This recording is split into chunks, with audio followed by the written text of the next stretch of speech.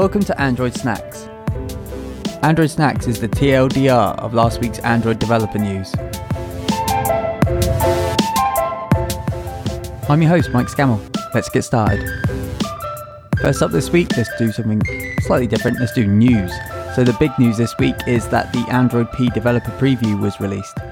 There's new notification updates such as a new messaging style. There's a new image decoder class to ease decoding of images. Display cutout support now means that you can account for all those new phone with notches, and these can easily be simulated from the developer options. Side note, the word notch has now lost all meaning to me as I've heard and used it way too much this week. There's multi-camera support, which lets you access streams simultaneously from 2 or more cameras. There's a new animated image drawable for GIFs and WebP animated images. There's also slices, which after some thorough investigation by Sebastiano Poggi could be a way to provide custom UI and actions in the Google Assistant. Or maybe not, who knows. As previously mentioned, but now official, framework fragments and loaders have now been deprecated in favour of the support library versions. And there's also a lot more, so make sure you check out the link in the show notes, though I'm sure you've all been diving in already. And now time for blog posts. And on that note of Android P, our first blog post is Random Musings on the P Developer Preview by Mark Murphy. Mark provides another deep dive blog post into what we should be paying attention to in the new developer preview. He discusses App Component Factory, which could let us customize the creation of instances of things such as activities, applications, or services.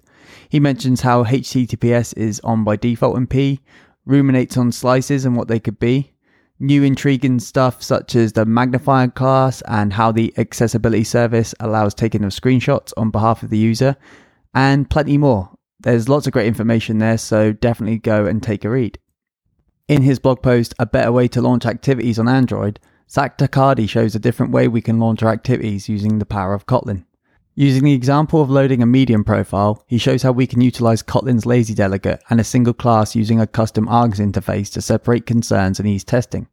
He notes though that generally you never want to launch an activity with any other information than some sort of ID and then get the data using that.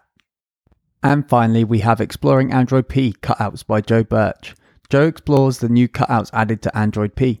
He shows us the 3 different styles, narrow, tall and wide, and then proceeds to explain the new window layout attribute, layout in display cutout mode. The default setting allows the window to extend into the cutout as long as the cutout is within the status bar height, but you can also ask the window to always overlap with the cutout or never overlap. This is worth a read seeing as manufacturers think Android users want iPhones. Tools and libraries this week. To coincide with the Android P release, we have a new support library version, 28.0.0 Alpha 1. Some things to note are parts of some of the support libraries have been split out into smaller versions. There's a new Recycler View selection API which should help when doing multi-select on items, and some new material components such as chip material button and material card view. Alex Lockwood of Shapeshifter fame has released Kiri, an animation library that is like a superset of vector drawable and animated vector drawable. It allows you to create Kiri drawables similar to vector drawables, but you can build them at runtime and animations can be applied to different sections as they are built. Gradle Dependency Graph Generator plugin is, well, what I just said. It allows you to see a nice graph of all your dependencies in your app and allows some graphical tweaks if you so wish. Jenny Mobile, responsible for Genymotion, have released Scrapcopy or Screen Copy, an application that allows you to display and control your Android device on screen, much like Visor. Updates this week. Android Studio 3.1 has been updated to RC1 and includes a few fixes. Android Studio 3.2 has been updated to Canary 5 with new bug fixes. The Android emulator version 27.1.2 mentioned last week has now been released to the stable channel. And we have a new Canary emulator, which is 27.2.0 with some fixes and new enhancements to quick boot snapshots.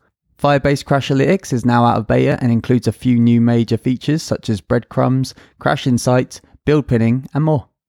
And lastly, Android Things Developer Preview is now at 7, which features console enhancements, device updates, support for MIDI, and new Bluetooth APIs, amongst other things. And now, time for other stuff. In a new Learning Kotlin episode of the Fragmented podcast, Kaushik explains the inline, no inline, and cross inline keywords and when they may be useful. In the latest Android Dialogues episode, Hwen talks to Francois Blavu about custom view groups, such as how they help with performance and when to decide if you might need one. And finally, in a new episode of The Context, Artem, Artur and Hannes talk about the tools that they use each for No, they don't. They talk about the tools that they each use for development. That's what I meant to say. That's it for this week. You can find us on Twitter at Android Snacks, and please do let me know what you think of the podcast. You can find this week's show notes at androidsnacks.com. This week's episode has been hosted, edited, and all that good stuff by me, Mike Scammell. You can find me on Twitter at Mike Scammell. Our theme music is Fresh Kicks by Sono Sanctus. You can find out more at sonosanctus.com. Thanks for listening, and I'll catch you next week.